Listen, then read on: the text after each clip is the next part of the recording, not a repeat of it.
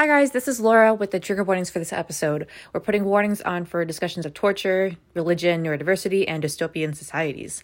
So take care of yourselves and please enjoy this episode.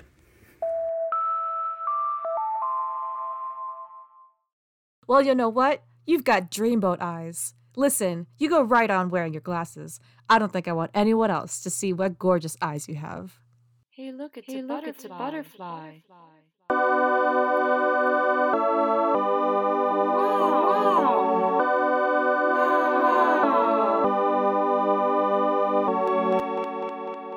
Reading Rainbow. Hello. Yeah, definitely.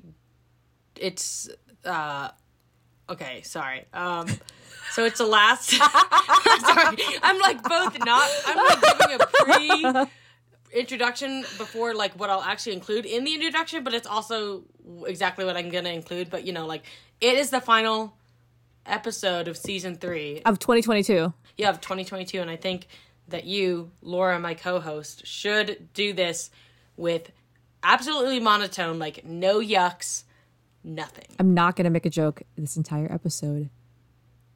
Hello, Alora. Hello. And I'm gonna waver between matching that and then coming in and out of it. Like, because I'm definitely a mirror. Like, if someone's doing something, I'll do it too. Of course. But also, I'm a mirror too, so when we're together, we just bounce back and forth. I'm Laura, that's Alora, and I have no emotion in my voice right now, currently, as we speak. Welcome to Reading Rainbow, the podcast where we discuss books that you were supposed to read in high school and or middle school or wherever school, and we talk about why it was worth it, why wasn't it worth it, and we just talk shit about books.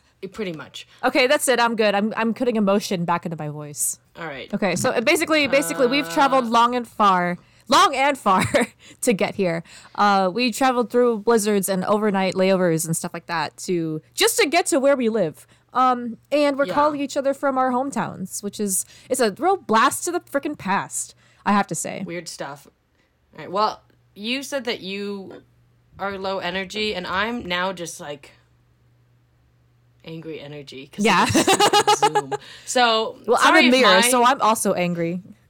Yeah, sorry if everything I say comes out pretty curt and just like, boom, straight to the point. But basically, yes, we're here and... We're queer. We're here. The book that we read was A Wrinkle in Time by Madeleine L'Engle.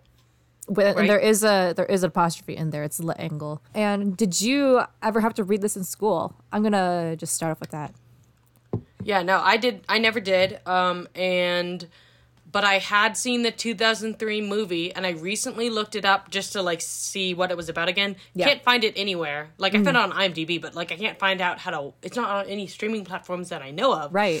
But on IMDb, it says that the movie is 4 hours and 11 minutes long. And I was like, oh my gosh, are you serious, bro? It's a very short book. If you look it up on Google... Well, yeah, when then you look it up on Google and they're like, yeah, that's not true. It's like 2 hours and 8 minutes long. So I don't know what they're talking about. But I can't even go and find it to watch it because it's not on any streaming platforms. To verify. But anyways, I didn't ever read the book, but I watched the movie. And as a kid, that movie terrified me. And I have not seen the 2018 version, which is directed by Anna, DuVernay. Okay. And is a star-studded cast. And also, I'm a little racist because I saw the movie and was like, I saw the movie many years ago and just while I was reading this was like, oh yeah, that movie has Whoopi Goldberg. Nope, different black woman. So, my bad. Oprah Winfrey. It's, no, not the 2018. I'm talking about the 2003. Oh. And, I mean, I'm still wrong. It is not Whoopi Goldberg. Okay. It's, Alfre Woodard or something like that. I do not know how to pronounce her name, and my computer stopped working. Oh, God. Do you want me to look Google it up? Chrome is not having it. It doesn't matter. So, no, I have not read this book. Okay.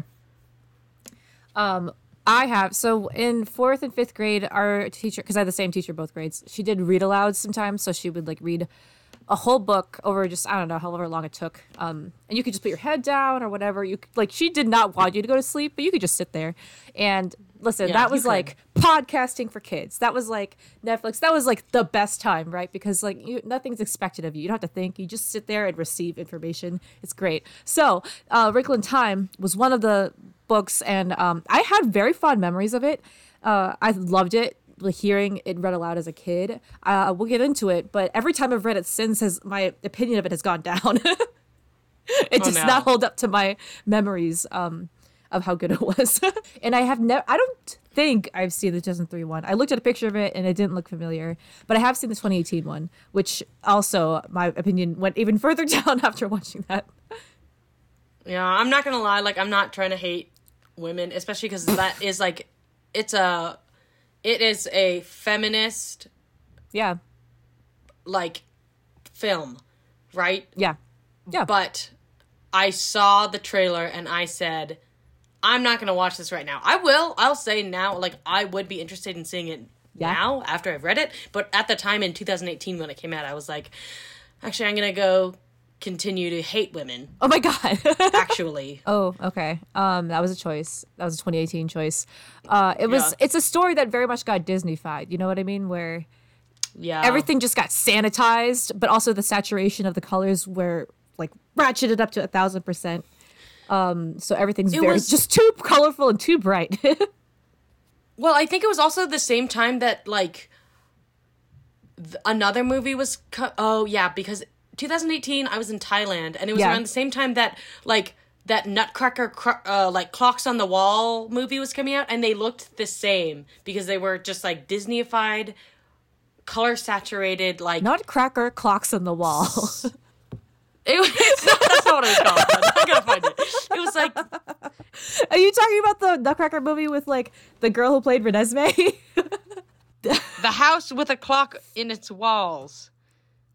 What is that movie? It had Jack Black and Claire and Kate Blanchett, and... What? I don't see the girl who played Renesmee in here. I mean, that was the Nutcracker movie. I'm talking about The House with a Clock in Its Walls. Came out around the same time, and they both, no offense, and I haven't seen both, and I'm willing to watch both now, but they both looked kind of like hot trash. I've never seen this promotional poster in my freaking life. What is that movie about? What is that movie about? What are any of these movies about? Okay, I have the book fact. We can say a lot about this book, like the critical reception of it was pretty, like, some people said it wasn't Christian enough. Some people said it was too Christian. Mm-hmm. Some people said it promoted witchcraft. It has been on the banned book list of, like a huge big banned book.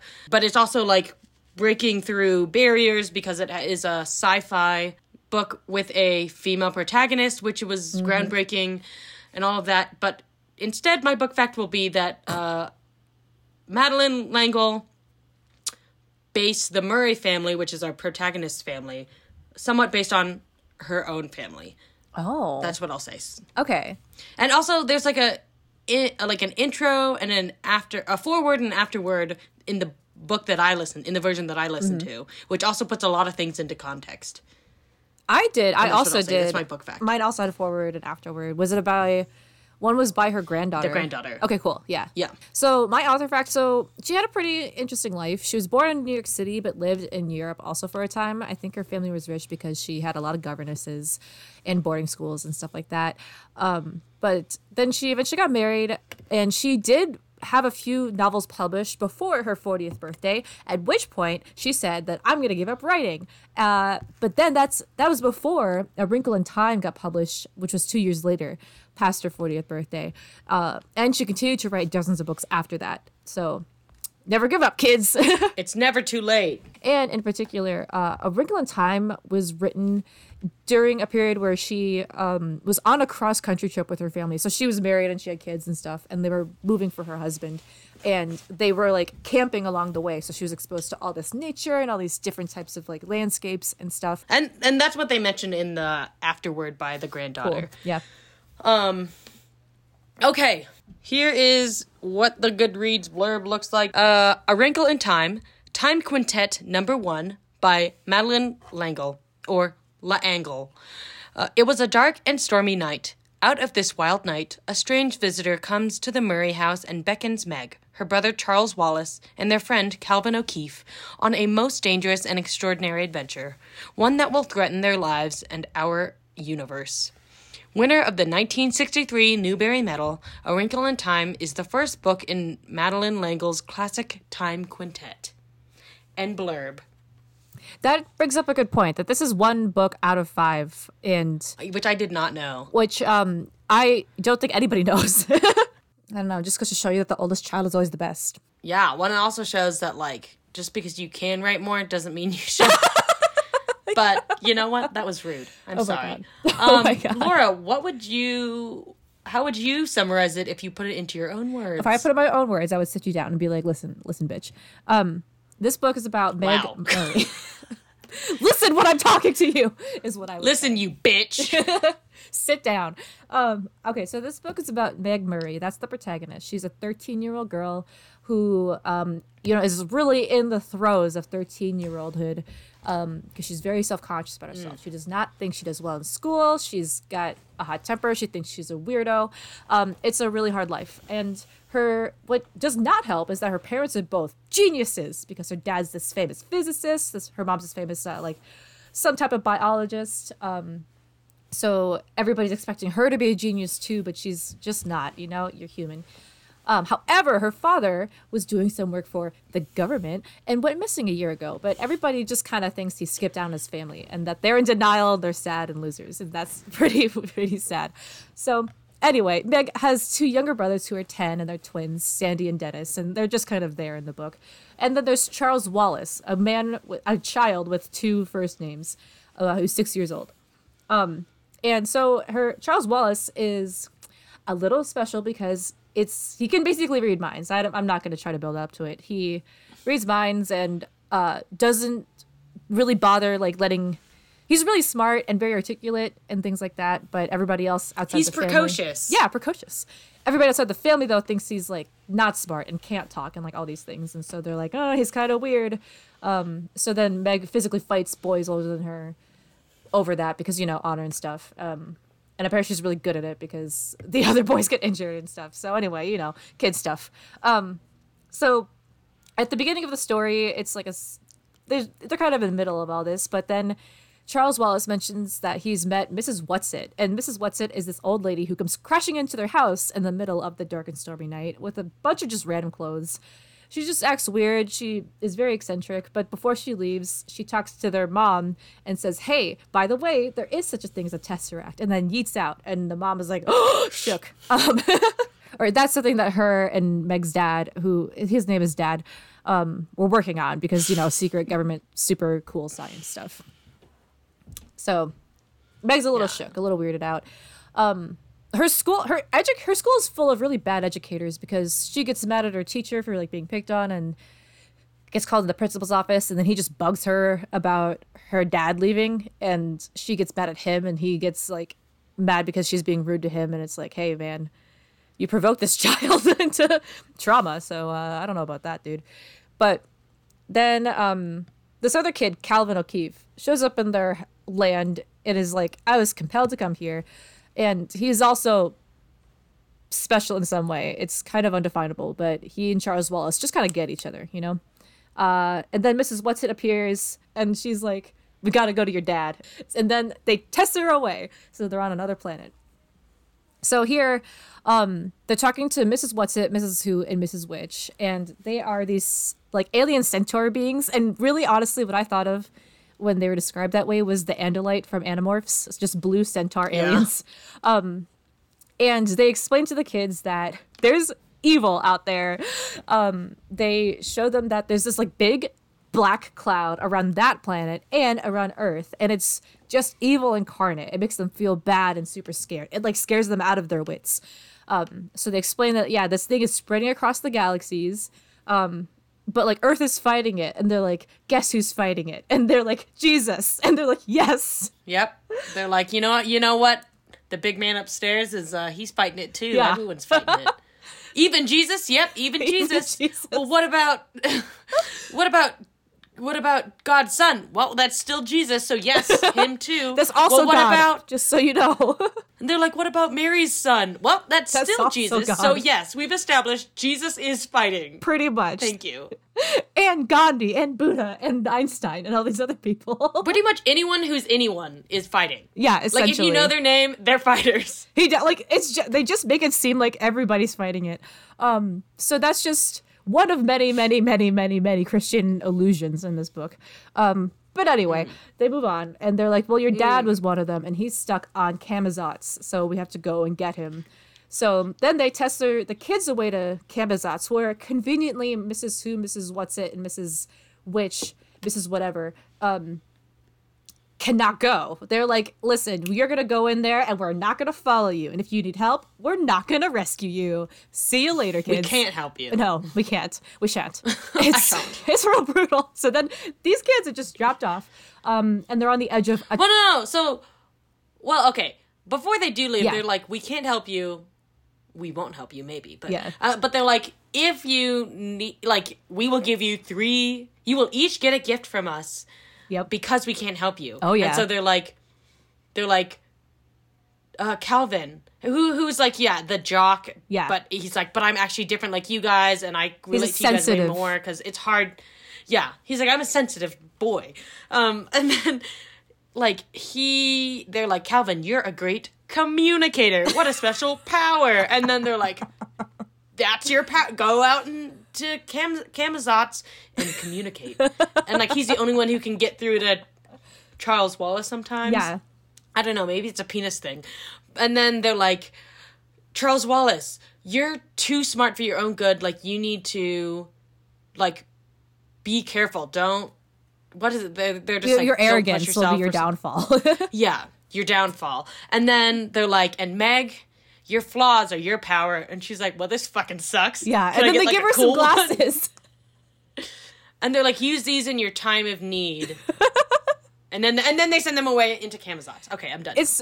Thank you for reminding. How could I forget the super helpful thing? Your pride will be your downfall. You're a good communicator. Put that on your resume. You're like, you keep mansplaining. Go on ahead. You're super flawed and insecure, and it's all good. Here's some glasses that you don't need because you already have them.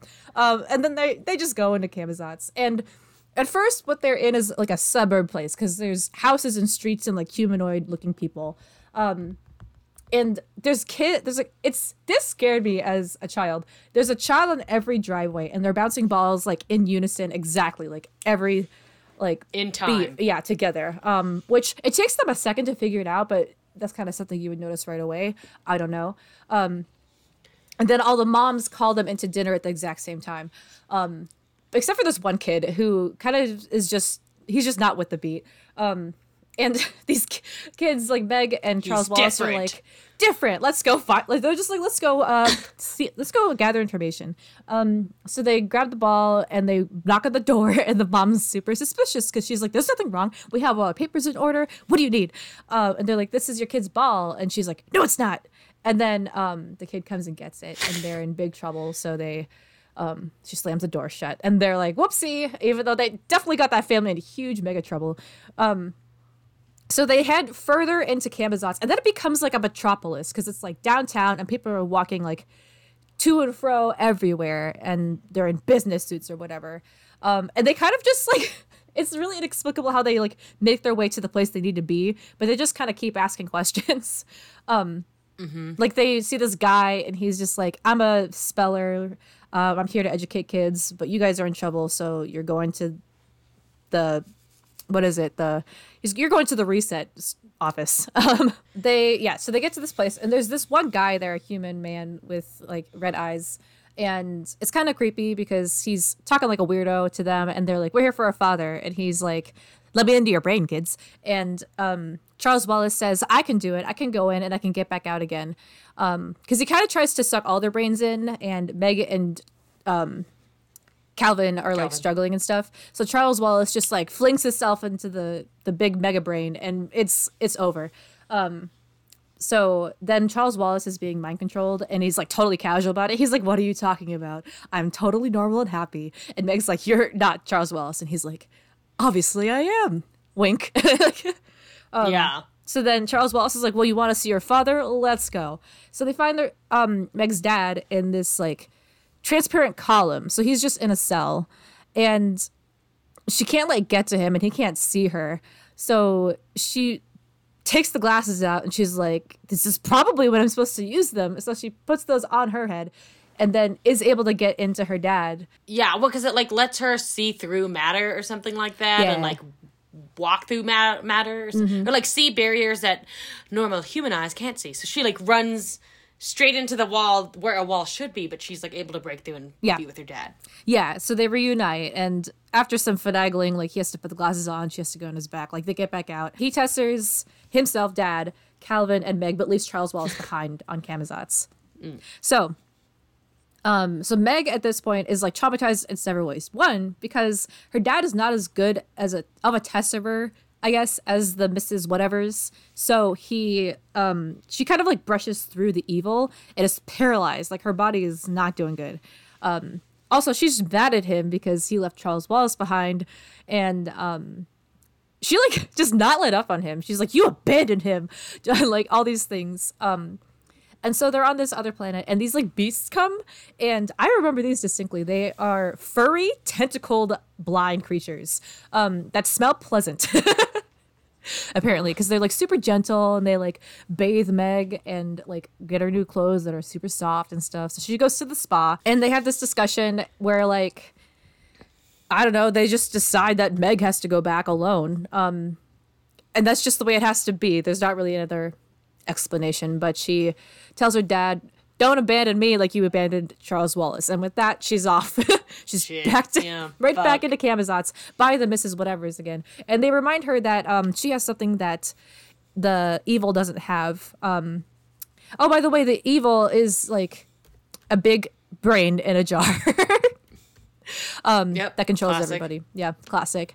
Just like in Fairly Odd Parents. So they test her back to it and see Charles Wallace, and he's like, all hope is lost. I don't know why you came back.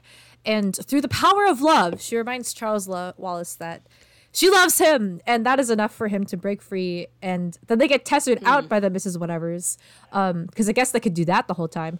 They're back on Earth. So her, Calvin, Charles Wallace, her dad, they're back on Earth. Then Mom and the twins come down. Calvin has already kissed Meg at this point on the tentacle beast planet. So like, it's a happy ending, and that's it. That's the end. It's already done. Yeah. That's it. Boom. I just want to point out also that, so Meg is 13 and Calvin is 14, but they keep like mentioning that Calvin is several grades above her. And I'm like, I don't think it means what you think it means. I just want to point out that I never really understood what they were talking about. Well, I think you did a good job. Like, I will say, hearing you talk about it, I was like, I'm not going to get too much into it until we get to our, judgments and everything.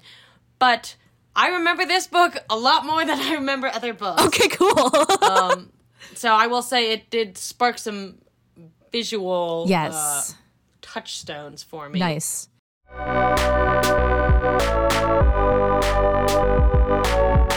I guess my first question is, what would your power be, or like the gift that the three ladies give you? Do you think, like, what would I actually want as a gift, or what do you think that they give me as like a backhanded compliment? It's never what you want. Yeah. I would say they'd be like, Laura, you're not afraid to look stupid.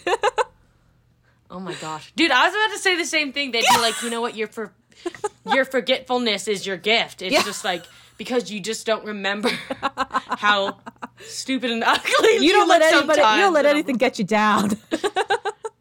Yeah, or they'd be like, your hunger and tenacity. Yeah, and you're just like, my literal physical hunger. Your and hangriness, like, yes. Your will to survive. That's your gift. Use that.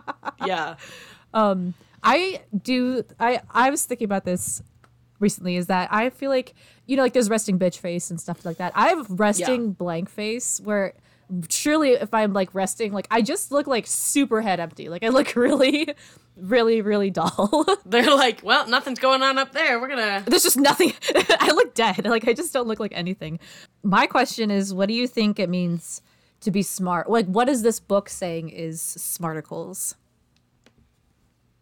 Well, that leads into one of my other questions because of other things that I've been reading about. I think it is fair to say that this book is touching on like neurodivergency because it is like these kids are different. They don't learn the same way. Mm-hmm. Then their question a lot of people like on the internet have been asking, and someone wrote a literal like research paper on it, is Charles Wallace or Meg or any of the characters, do they represent like people who are on the spectrum in terms of like autism?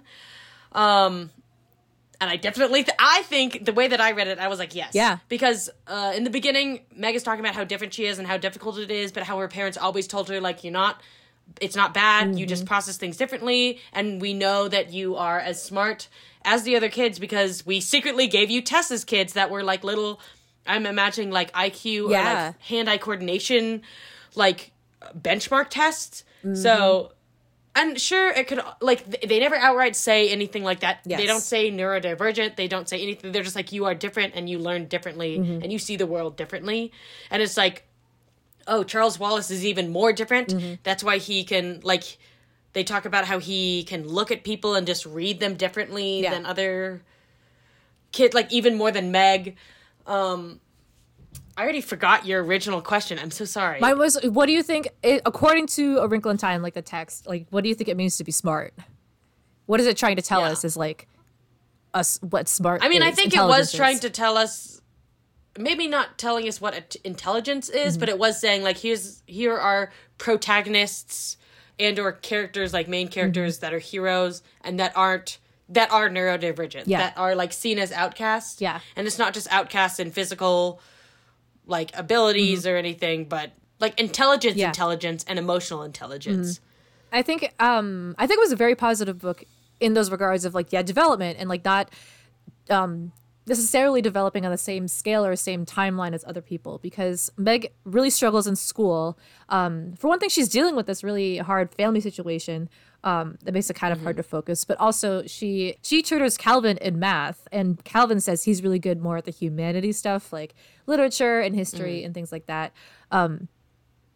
And like, but Meg does not excel in her school's math classes because she doesn't learn her math the way they want her to, which is just like, you know, that's always the struggle of like teaching, is like, how do you give kids the tools they need to be able to solve problems, but like, and like how much is too much structure, you know what I mean? So, personally, I think schools, mm-hmm. Grade schools specifically, on the one hand, of course, they are like institutions of like intelligence and education, mm-hmm. but it's also like a form of socialization. Yes. And so when you have a bunch of kids mm-hmm. who all probably have different ways of learning, some are like auditory, mm-hmm. kinesthetic, visual learners, blah, blah, but you have to find some mold that like a one size fits all. Yes.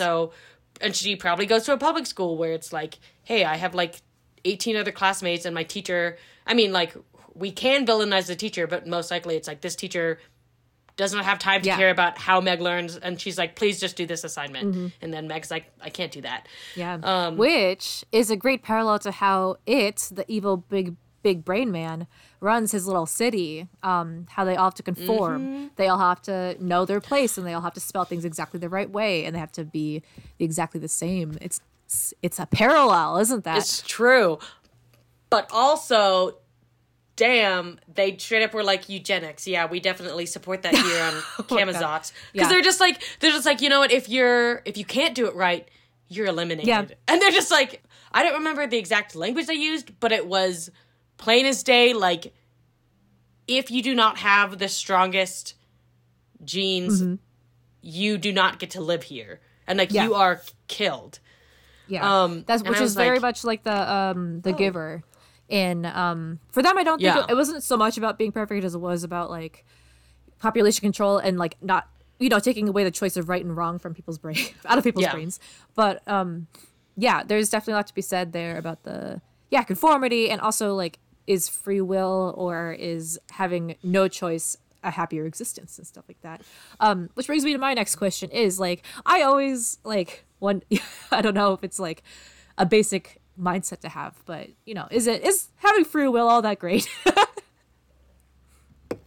I mean, like, here's the thing: if we don't know that we don't have free will, mm-hmm. then it doesn't really matter now, does it? because the book sets up the dichotomy as like, okay, so there's conformity, there's not having choice, and there's not having any problems then, but what they don't have is love, and what Meg has is love, and like that's what breaks and sets them apart. Before that point, though, they are very, very vague on what like Calvin says at one point, like, no, we have a planet already, and it's better than this, and he doesn't go into really why, or like why he wants to go home, or what exactly he doesn't like about Camazotz. So he doesn't go that deep, you know what I mean? Yeah. It's very simple. Well, and it's also like free will, and obviously guiding by the choice of fear mongering, because it's like those people in Camazotz are afraid, and it's not like not only do we have free will, but we know that if we step out of line, we will be like killed. Which then we also get into because also, you know, like it's a dystopia. Yeah. It's like, what if we lived on a planet where this was the case? So then we have like 1984 and then compared to A Brave New World, and it's like ruling by fear versus ruling by pleasure. Yes. Whatever, they're like, they're blissful because they have no choices to make. I'm like, listen, it's not that bad. Doesn't sound that bad. Yeah.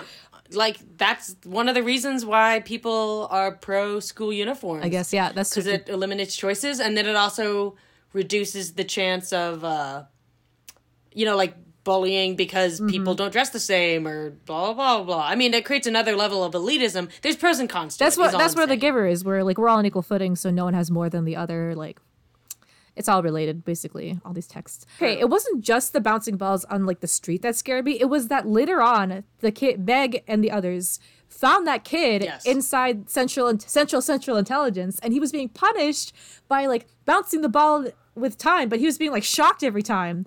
And I was like, ah! Yeah, no, he was being tortured, and I was like, oh my gosh. And if he didn't bounce his ball, along with a certain tempo, whatever, they shocked him and he was crying. Yes. That scared the hell out of me. This is a scary book, I have to say. As a kid, it really, like, it was simple, but that's all they needed to, like, scare me as a kid. I don't know why, but, like, from the beginning, I really thought that Calvin was, like, had ulterior motives, but then he ends up not having them.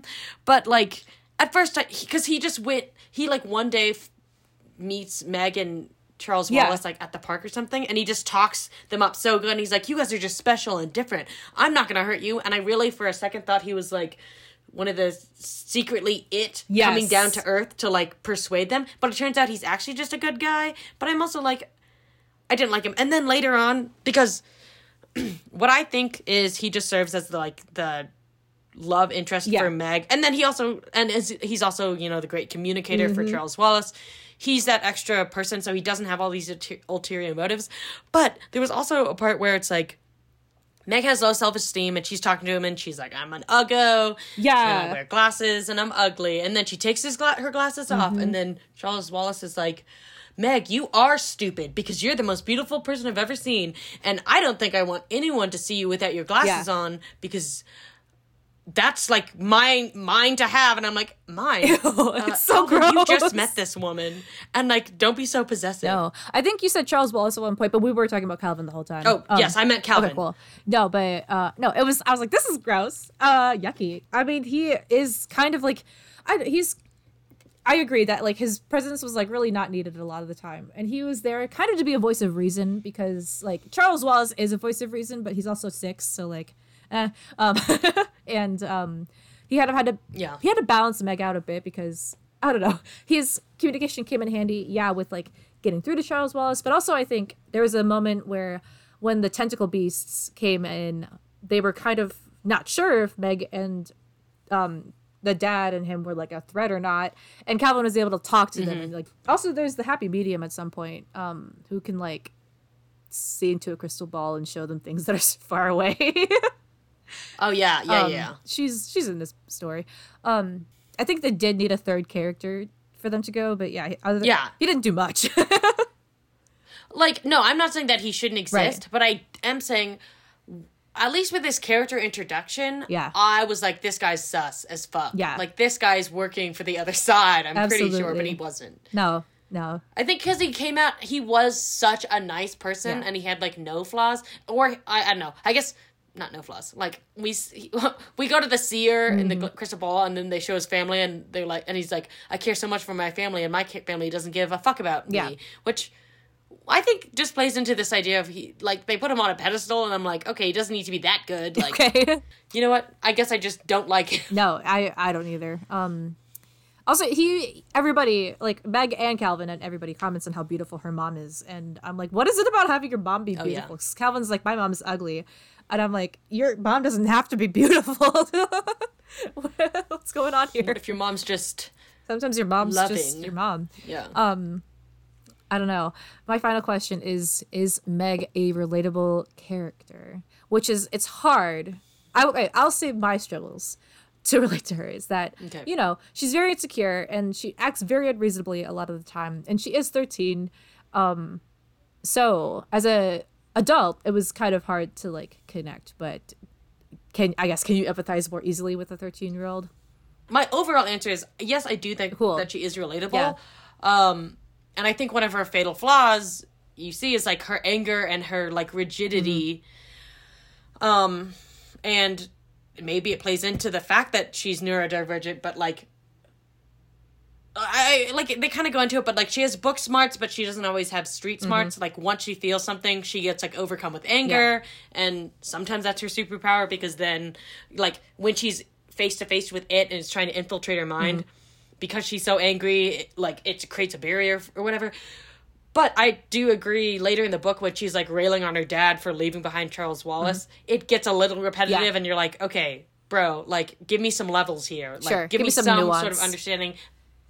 But I guess that's just not who her character is supposed to be. So yes, I do think that she is relatable. Okay, cool. I think because like, yeah, I'm like trying to like, you know, balance the compassion for her, because like she's 13, she's reunited with her dad, and she like, this is in the text too, is that she thought once she found her dad that he would take care of everything, and like she wouldn't have to make any more decisions, and like it would all like be okay once they met that goal, and like everything got worse after that. So in one way it is that's part of the coming of age story, is that, you know, like we've talked about that before, where she learns to make her own decisions, and she learns that she can't always fall back on the things that she counted on as a kid. But yeah, I think at the beginning, it is frustration I felt, but also just like sympathy, because she feels so poorly about herself, and I'm just like, Meg, it's gonna be okay. It's gonna be all right. Don't pay any mind to children. Yeah, children are hoes. Yeah, exactly. I was just like, oh, and she's the oldest child. Someone needs to protect her. Just not Kelvin. He's weird. Well, okay. My final question is, like, what actually does defeat the brain? Because I was also like, it's the power of love, right? Because that's what she has this whole spiel. She's like, it, as Charles Wallace, is like trying to infiltrate her brain and like break her down and everything. And she's like, I close my eyes and I just scream, Charles Wallace, I love you. And like, and that like, it's the most powerful thing in the world. And that's how they're able to escape. But in the afterword, which is the granddaughter talking about, like, giving context to the book, she specifically says that she's like, my grandmother hated the idea that like love is the most powerful thing. And I was like, well, then why did you write that as the ending? So I was like, is there something I miss? Is like, the power of love not the solution? Because do you remember reading that in the afterword? I do, yeah. Vaguely. I don't know. And I was trying to think. I'm like, y'all are not the only people who love each other in this whole universe. Like, there's gotta be other people who have like tried to resist and have thought about people they loved. I don't know. Listen, call me crazy, but I feel like they would have. It might have encountered that at some point, but also it's you're like, I feel like it was a little human supremacist. Yeah. So also like, yeah, it is wild that like on this central intelligence place, like those are human beings. Like they just say they're people, whereas like these other places have these strange creatures. And I don't think like that they have defeated it as a whole. I think they just freed Charles Wallace and then went home, and that's it. So they won the battle, but did they win the war? Yeah, well, maybe that's what the Time Quartet, it's like, we've won the battle, now it's time to go to war. Okay, I was skimming the quintet synopses, and they just get really wild. Like, there are, like, angels and stuff involved. The fourth book is about just the twins. And they both, like, fall in love with the same person, and there's, like, Noah and stuff involved. Every book after that is named after a Bible verse. Like, it just gets wilder and wilder. No! Oh, I'm sorry, but that sounds, no. That's just so funny to me. Did you also read in the afterword that she got like Langle drew criticism because in the later books, Meg didn't. She just became like a stay-at-home mom, instead of like pursuing her own career or anything. And people were like, "That's not feminist." And she was like, "I think it's true to who Meg is." And I'm like, on the one hand, yes. You're like, well, on the one hand, it's her life or choice. yeah. I was like, I guess, as the author, you arguing for the character you wrote, we don't really have any ground to stand on here, but I guess we're just a little disappointed. Exactly. And I will say, like, I mean, I haven't read any of the other books in the series, but the ending to this book I found a little lackluster. Yeah. It's just over. And now it sounds like I shouldn't read after that. No. Yeah, that's all my questions. Okay, let's go into takeaways and judgments because I have a lot. A big one. Okay.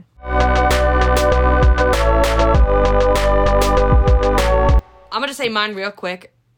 I don't know. Not much of a takeaway, mostly a judgment. Mm-hmm. I could do with less Jesus stuff. And I do think, like, I liked this book. Yeah. And I think there should be a special shelf in bookstores where, sorry to cut you off, where it's Christian fantasy, right? Because this is Christian fantasy. Like, what? The Lion, Witch, and the Wardrobe is Christian fantasy, kind of. And, like, sure. Yeah. So is the Golden Compass, in a way. And, yeah. I mean, that one's kind of, I don't know, but it counts, essentially. And there's one more that I was thinking of, but, like, where it's, like, is all secretly Jesus. But I think that, like, some of those stories still hold up. And I would argue that this one does, where, again, it's, like, there's alliteration and allegories and, like, it alludes to Jesus or Christianity or God. But there's still, like, if you strip all of that away, there's still a story. Like, it's not so intertwined. Mm-hmm. And I mean, I would argue that The Lion, the Witch, and the Wardrobe, and, like, again, it can be heavy-handed, but there's still a story there. And I would say that is the case with this one too, personally. I think it's a really interesting blend of science and Christian. It's just like, this is like the Christian science fantasy blend for young adults. Like that is a weird mix for kids to digest, right? It is very overtly Jesus, I will say. And but also, like, the science stuff is fun because they talk about EMC squared and the dimension stuff. Like, that stuck with me as a kid. Like, as a kid, I was like, I get that. Like, that makes sense. And, like, that's always stood out to me in that book. That's the extent of it, though. I don't think there are many books that you're required to read in high school, middle school that do venture into sci-fi fantasy necessarily. Well, and I agree. Like, I was reading a review about this, and it was a review of praise, and they were like, Langle doesn't, like, talk down to her readers when she's talking about the science stuff. Yeah. And, like, it helps that her characters are also kids. Yeah. And so she has, like, Calvin, who's your, like, fish out of water, like, writing technique where you can explain things within the story without, like, totally just exposition dumping. Yeah. But, I would agree. Yeah, she talks about, like, a tesseract, and she talks about, like, time travel and or, like, these high concepts. And the wrinkle. And she's just like, and you're going to understand this. And, like, I do not need to hold your hand. So that I liked. But, yeah, like, there's a moment where they're tessering through the first time with Miss What's It, Who, and Which, or whatever their names are. And, like, they pass by another universe and with making a bunch of noises. And Meg's like, what are those noises? And then one of the people is like, like, I don't know how to form it in your language, but Charles Wallace, can you try? Because you kind of know how to, like, he's, like, all-knowing and can somehow just sense it. Yeah. And he's like, oh, yeah, I can translate it. And it turns out they're just singing, like, a hymn, and they're like, glory to God, blah, blah, blah. I'm like, really? That's what they're singing on another universe? What a coincidence. All right. I'm conflicted because, like, I don't like the Christian stuff, but I love the science stuff. Like, it's not simple, you know what I mean? I wanted to say, so this is kind of in relation to Meg as a character. Like, maybe as, like, in some regards, she is unlikable as a character. But as you mentioned, she's like, that doesn't mean she's not relatable. And I think that it's, like, really awesome character development. She learns to make decisions for herself, or, like, to that she can't always lean on the things she used to. But also she learns just that very obvious lesson of, like, her flaws can help her. Other takeaways and judgments. A lot of those literary references, like there's Mrs. Who or whatever, she only speaks in quotes of the human language because it's hard for her to verbalize. So like it's a book that an adult can enjoy. Like it's not dumbed down for kids it's not also like dumbed down for adults either. Yeah. I think even the first sentence is itself a reference to something else. So A Dark and Stormy Night is actually it's from an 1830 novel, Paul Clifford. It was A Dark and Stormy Night, but it's just been mocked for like being a really, really cliche way to start a book, and it's just in like tons and tons of books since then. So, this I feel like this is like the kind of like class where you read this book and then you come in, and then the teacher makes you discuss should schools have uniforms or should they not. Like they try to get you to be really moral about it and like explain your reasoning and stuff, and you like hate it. I did, at least. I remember we did that with Great Gatsby, and she made us divide in the class on like cheating is never okay and cheating is sometimes okay. And people made fun of us because me and my at the time boyfriend were both on the cheating is okay side. Cheating is okay. Actually, no, it wasn't even. That wasn't what the discussion was about. You know what? Never mind. I went off for no reason, essentially. You're like, you know what? I was just telling my then boyfriend that cheating was okay. And this is actually all about us at the time. You know what? Yeah. We actually divided the whole class. Ourselves. I did this. I made the teacher do this for us just so I could tell my boyfriend what my true thoughts were about cheating. That cheating was okay. Anyway, so, okay, yeah. Just conformity, feminism, Why would you read this in class?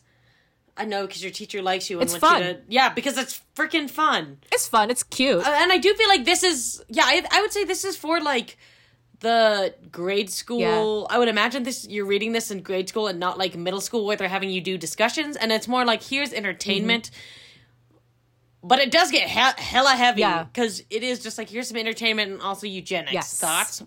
Like, think about it. Think about it.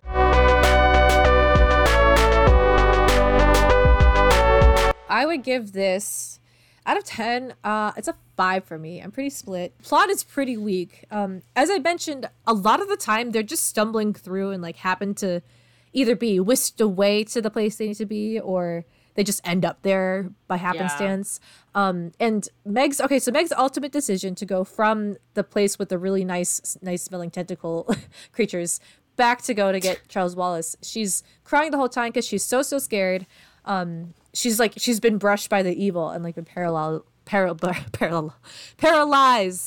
parallelogrammed. So she had this brush with like God damn it. She's had this brush with death. And she says like, I see now, I'm the only one who could bring Charles Wallace back. That is just a very dramatic moment. I just think it could have been stronger. It could have been more impactful with some room to breathe or some nuance. All these fucking rules about what the Mrs. Whatevers can and cannot do and when they cannot or can help them or see them or whatever, because like they're the ones who got them out of the planet at the very last second. So it's like, what? Couldn't you not do that before? It's all frustrating and a bit contrived, is what I would say. I'm going to say a 7 out of 10. It's a scary book, and I think maybe because I've seen the movie, like, those visuals have stayed with me, and so, like, I remember the scene in the movie where it's, like, they first get to Camazotz, and they see the row of houses, all the kids, and, like, that is, just for me, visually, like, has stayed with me, and I think it is, because it's a kid's book, and it is just, like, actually scary, and it doesn't shy away from, like, pure bleak, like, kids are like, it's messed up, but, like, the kid getting tortured by bouncing the ball and, like, electroshocking him. I was just like, that's scary as fuck, but I do remember that. However, I agree, especially, like, if I'm reading this aloud to a kid or many kids or whatever, I'm a do a quick pre-read and just cross out all the Jesus stuff and then just, like, continue to read it. I'm not gonna lie, like, I'm gonna do that. And that's why I'm like, it's not a 10. I was gonna say, I do wonder, I don't have a clear memory either, like, one way or the other, but I wonder if my teacher ever censored the book she read us. As a very Christian text, I would say maybe it's not the best to read today in school. Think about it. Think about it.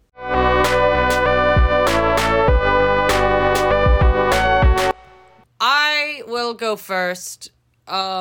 Speaking of books for kids that I read as an adult that did scare me, I would recommend The Book of Lost Things by John Connolly.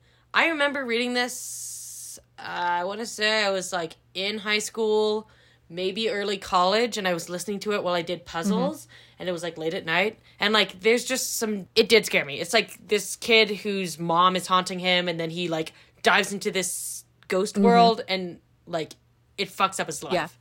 So that's my recommendation. Okay. So if you're looking for Christian fantasy stuff, I would recommend The Golden Compass by Philip Pullman and the trilogy and stuff like that, because yeah, that is all based on like God and Christianity and stuff. But it's an interesting take, and they kill God at the spoiler, but they kill God at the end.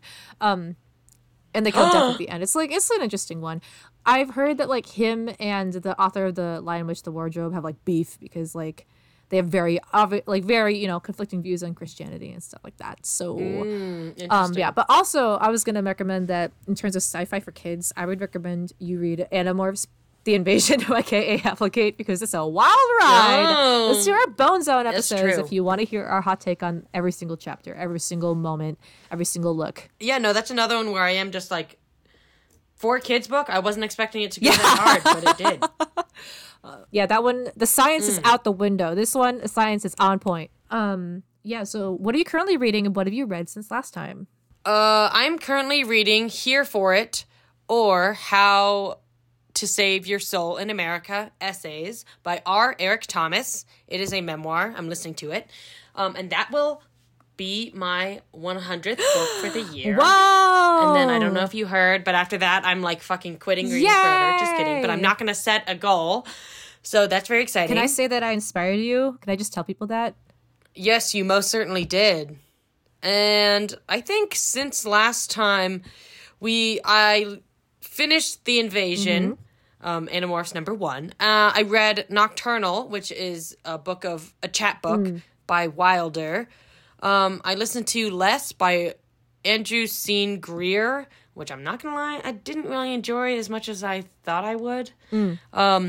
Here There Be Gerblins, which is the first installment of a graphic novel based on a D&D campaign by the McElroy brothers for their podcast, The Adventure Zone.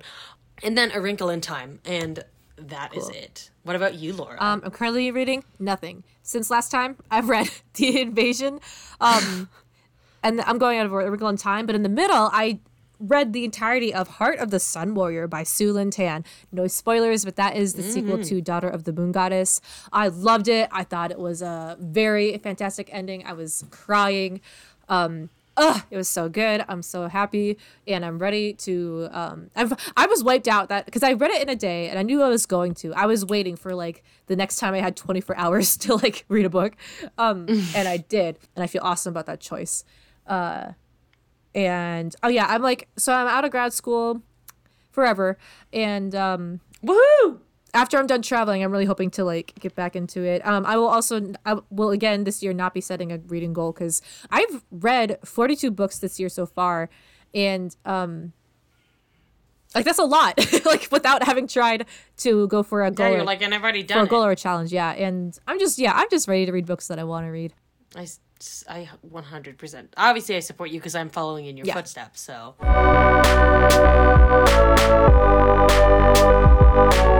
Okay, I think that brings us to the end of the episode. Yeah. So what we will say is, if you would like to contact us, we have an email and a Twitter. And I will have you, Laura, spell out both of those. Okay, Laura, I'm about to spell out our email. It's readingnotreading@gmail.com. readingnotreading@gmail.com. I think I spelled that right. And the Twitter is, as long as Twitter lasts, it's @read.readpod. Oh my gosh. @readnotreadpod. Woo! I was so happy to say those words for you guys. So yeah, come at us and email us nicely. Yeah, that's a good point. I guess if Twitter dies, listen, we will prevail. I don't know. We might get an Instagram. It's the end of the season, so things might be changing. But it's not like we were really popping off on Twitter anyway. So, other things, we also have a bookshop. Okay, well, bookshop.org is a book selling website where you can get books at Slightly subsidized prices, but your purchases support indie bookstores. And when you use our specific, special, cool affiliate link, then your purchase also gives us 10% commission, so we can keep the lights on for our hordes of assistants and our many, many, many, many bills. Yeah. For keeping this boat afloat. And then other things, we have a website where you can access all of our back catalog, which also has links to our bookshop as well as our social medias. Yes. We also have bonus episodes, which we mentioned. This year we read Animorphs, The Invasions, chapter by chapter throughout the entire year. We finally finished. Character beat by character beat. And that can also be found on our website.